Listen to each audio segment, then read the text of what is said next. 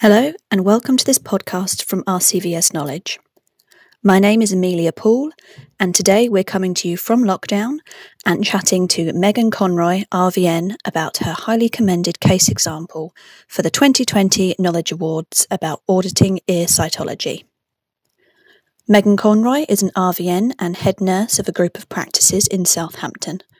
Her passions include medical nursing, emergency and critical care, and raising clinical standards for general practice nurses. So, to start off with, I really enjoyed your case example, mainly because it was really different. We get a lot of audits in, but not often kind of ear cytology. And I liked the fact that it kind of contained a bit of everything. It started off with kind of what patients are having cytology before antibiotics and after antibiotics, and including the training. So I must admit my nurse geekiness was kind of in overdrive when I read it, because I thought it was really interesting. So how did you decide on what topic to order? Why ears? So I think I myself in the last couple of years have only started to get into cytology again. I think it's something that a lot of us learn at college or university. And, you know, unless you're really keen on it, we tend to learn those skills and forget about them. But actually in the last couple of years, we had a new clinical director from South Africa. And, you know, he works with a different kind of pool of clientele, and some of them have very limited funds, and therefore in-house cytology is an essential piece of kit. And I think it really kind of opened my eyes up of how we were devaluing or de-skilling ourselves by not using it. And actually, this is an amazing service we can provide. So I kind of, you know, that kind of got my appetite for it. And I thought actually this would be really interesting to see, because I could see the different confidence levels within the team. Some of them loved the idea and was like, yeah, I want to throw myself into this, and the others weren't, and therefore weren't doing it. And because of antimicrobial stewardship at the moment is so important and at the forefront of most things, you know, I felt it was kind of a good area for us to focus on. And like yourself, I mean, I really like looking at the reports, and I love doing audits on consultations and things like that. So yeah, I think that's really what gave me the appetite for it. Yeah, I think it's also really good as well, because just from an in-practice basis, ears is something that can either take forever and ever to treat, and clients get quite frustrated, and it can also be something that actually really gets quite expensive as well. So I think it's a great idea. So you started by, I guess, just doing an audit of kind of how many consults came in for ear problems and actually had swabs taken. Was that right? Yeah, that's right. So the first one, so I have a number of practices that I look after as head nurse, and so I looked at each individual practice and each vet, and saw who was doing ear cytology at the first presentation. Now, one of my vets was actually sending everything away for culture and sensitivity, which it is almost the other extreme. It's almost too much the other way, because actually, unless you're seeing rods, there's really no indication, or unless it's persistent, to do that straight away. We've got reports on RoboVet for anyone out there that uses it that we can run, and so we looked at the consultations for ears specifically, looked at a period of 3 months, and then kind of saw the percentage of that were having ear cytology, or the percentage that were having antimicrobials prescribed to them without ear cytology. Yeah. Okay. And kind of after that, how did you get the team on board to really kind of make the changes that you wanted in practice? Was it difficult? Yeah, I'm not going to lie, it was not an easy process. And it was not a fast one. And it's, you know, in terms of clinical governance, unless you're a real geek about it, and you've caught the bug, it can be a really intimidating it can be an intimidating word, it can be an intimidating subject for people, because they immediately think governance or quality improvement means that you're doing something wrong, whereas actually it's about looking at what we're doing and evaluating ourselves and constant reflection, and it doesn't need to be a scary thing. So I was trying to change the culture, and we had monthly clinical governance meetings where we would discuss cases and M&Ms and bits and pieces like that.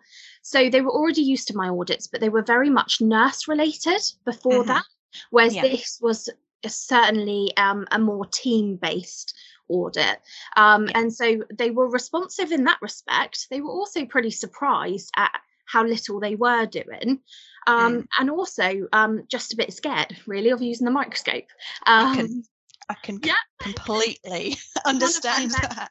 She's like 25 years out, and she said, I haven't used a microscope since I left vet school, so I'm terrified. But actually what that opened up was a conversation between us, and I implore her honesty, because actually when somebody then says, oh, I don't know how to do this, or I don't have the confidence, that's why I don't charge for things like this, well, that's a great learning opportunity, not just for her but for everyone. And now after it's been over a year, and we're still not 100% all the time, but we're kind of 80% there. And Nazima, so the vet that I was talking about, and she's done like little testimonials for me for other vets, for other CVS practices, because she's had such a turnaround. In all of her cases now, she does oral cytology. That's brilliant. And it's been amazing. And she's now moving on to hematology slides, and other cytology bits as well. So yeah, I think the whole team, the majority of them, really took it on board. But as QI, it makes us look at ourselves, and sometimes that can be a little bit difficult sometimes to look and at. I think as well, especially if it's like you were looking at essentially, are people doing a certain skill, and like you say, nobody really wants to admit that they are not confident in something or can't do something, but that's often the reason things aren't done, is because you're just not confident at doing it. I'm going to admit now, I wouldn't have a clue where to start with ear cytology, but give me some urine and I'm there. So it's just a matter of I guess just kind of getting people to share what they're comfortable with doing. And if you find someone that is really passionate about a certain subject, they're often the best to actually teach others and kind of spread that passion around the practice. That's it. And it's a pretty mundane thing, we see a lot of cases, and yes, you get the odd one that is just awful, and has like repeat pseudomonas and whatever, and it eventually needs TICA. But actually, the vast majority are pretty simple to treat. And when we look at the antimicrobials that we were prescribing in terms of treatment and what we should be going for, I mean, the vast majority of our cases only need a good kind of cleaner to get rid of malassezia, and then actually they're okay. So I think there's so much to be learned, and so much that we can do for our clients. And actually the oral cytology, they're making the most of that consult, and everything in-house. They're getting a diagnosis on the day, we're treating something specific. So in terms of their expectation, I think we're really meeting it and providing them a good service. So have you had much feedback from clients kind of about the case? Like, have you had any long-term ear clients that have noticed a change, or is it mainly just kind of in-house that you've noticed a change? Yeah, so I think in terms of their expectation now, especially before lockdown, when they were obviously still in the building with us, we would often like take pictures and show them what we've seen down a microscope, and we'd say, look, we've just taken these swabs, maybe some of our nurses have collected the samples, prepared them, had a look down and said, oh yeah, you've definitely got cocci and yeast, whatever down there, and then the vet comes, double checks, and then goes, yeah, that's what we'll do. And we'll often take pictures and show the clients, and they're kind of fascinated by it, and also they I think a lot of them were just used to, oh, here's a bottle, there you go. Yeah. But actually now it's a little bit more intense. After a week, we want to get them back. We want to recheck. We want to make sure it's working. And actually, we want to make sure we've got rid of everything rather than what potentially happened in the past, which was, they were given something. They didn't come back to see if it resolved, and it never completely went away. And then 6 months down the line, we're in the same issue again. Yeah.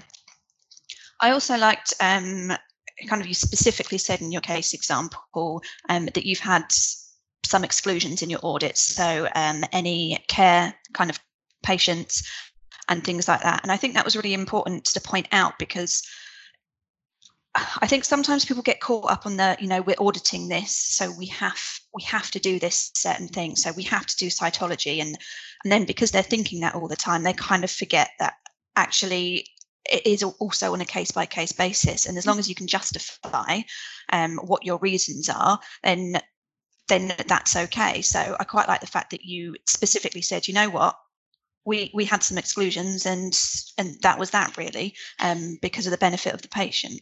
Absolutely. There are times when you have, and a care patient obviously is not just aggressive or whatever, but those that are really petrified and they're just not used to having their ears handled. Well, we don't want to exacerbate that problem for the owner in terms of them. And actually what we have done is we've got owners to collect sample for us. That's so quite cool. They'll do the swabs for us, and then they'll just hand it over. And that's been really good as well, because it means that doesn't interfere with their process of treatment for that patient. And I think that's really important, because there was a few years where the veterinary world got a bit hung up on the terminology of gold standard, and it's something that can really get people's backs up actually, and something I found out it does get people's backs up, and yes, there will always be, an ideal way of doing things, but we don't live in an ideal world, and veterinary practice is certainly not ideal. And so we have to take each base. There are certain standards and certain expectations, but we have to do it on a case by case basis, and give it the credit that it's due, rather than it just being a analytical data analysis, which sometimes it can be.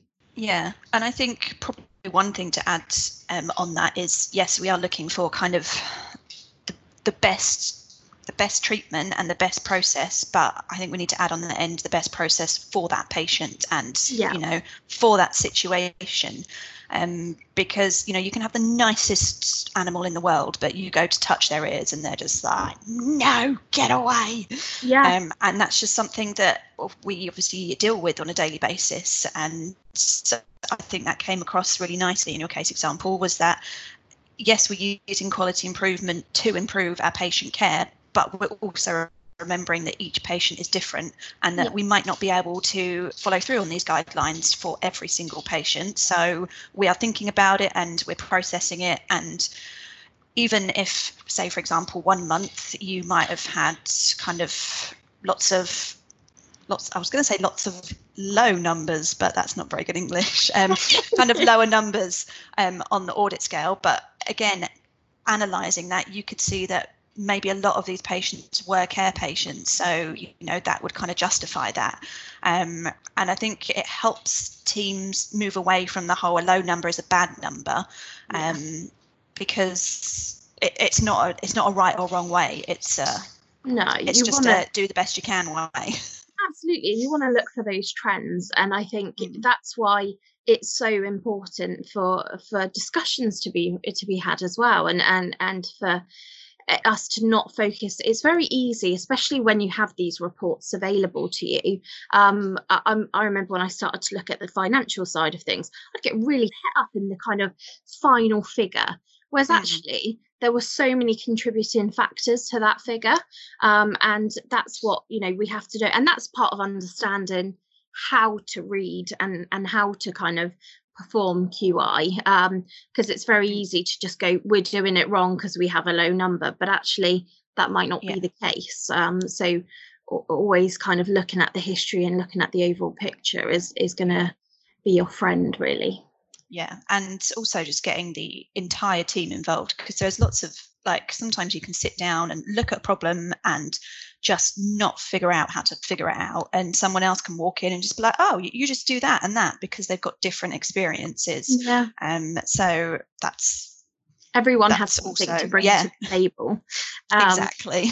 And that's what I truly believe with QI and our clinical governance meeting. We have like a panel of core people from different parts of the practice, and then we have, well, basically it's free to all, so anybody that can make it is more than welcome to come to them. And I have to say, I think the saddest thing for me of Corona is the fact that I haven't been able to do what I would normally do, which would be monthly audits and clinical governance meetings and things like that. So I'm working in a new world of how do I incorporate that, and how do I do it when I can't get the practices together? Do I do it over Teams? Do I do it more individually? How do I kind of incorporate that in? And actually, is it the best time to be looking at audits? So how did you find kind of managing the audit over different practices? Was it 3 different practices you said? 5. 5. 5, yeah. So, well, easy in terms of collecting the data, because all you have to do is put in like certain different things and it will bring up individual practices, and I can see everything, who went to which patient, went where, which vet, whoever. So from that point of view, that wasn't difficult. What was actually difficult was when I was relaying the results. You had now I like our practices to be a little bit competitive with each other, especially the ones that are similar sizes. A healthy competitiveness, not a finger pointing, look how well we do, look how badly you do. And I think probably in the beginning it may have looked like that, because one of my practices had 150% total. They were coming in, they were having the oral cytology, they were having it rechecked. Brilliant. And then another one of mine was about 40%. However, they had a string of locums and no permanent vet there to kind of impress on what we do and the standard of cytology care that we provide. So again, that's where it comes into breaking it down. And I would always issue out a report each month. So it would only be like a page and a half long, with graphs on and things like that, and it would show who's improving, where we're going, what's gone well, and it would kind of break it down to them so that it didn't feel like they were just constantly being told they're not doing good enough. But it was so nice to see those numbers gradually improve, and then people's confidence, and provide the extra learning for them as well, doing extra CPD with them, getting them to work alongside another vet that's really confident with it. So that was kind of, I mean, I love doing audits for all of them, and some of them they do get quite competitive with it against each other, especially things like patient safety checklists and things like that. And they see I'm almost slightly like Big Brother, but in a good way, because I can see everything down to their hospital forms, everything. So there's nothing, and like I say, if you haven't written it down, it's not there, or it didn't happen. And so that's why that's impressed upon so much as well, I think. It sounds like a good culture there, and obviously it's paid off with the ear cytology and things like that, and obviously paying off with your potential future audits that are coming. Definitely. I mean, I love the ones we've done on patient safety checklists, hospitalization forms, GA sheets, ASA risks, like that, but this one I liked because I felt like it was a big collaboration, because actually the nurses can do a lot of that cytology, and you relay that information back. So it was something that the whole team, where some people tend to go, oh, that's the nurses one, that's the nurse one. I'm like, no. And that's why I always try to get my patient safety checklist done by the most inexperienced member of staff in that theatre room. So normally a patient care assistant will be a float person, and because it gives them that responsibility, and actually they can say, no, you're not going into theatre yet because you haven't done X, Y, and Z. So I think that's why I think it's so important. Helps bring everyone onto the same level almost. Definitely. Yeah. If you have been inspired by Megan Conroy's case example today, then find out more about quality improvement on our website at rcvsknowledge.org. For more podcasts from RCVS Knowledge, find us on iTunes or Podbean.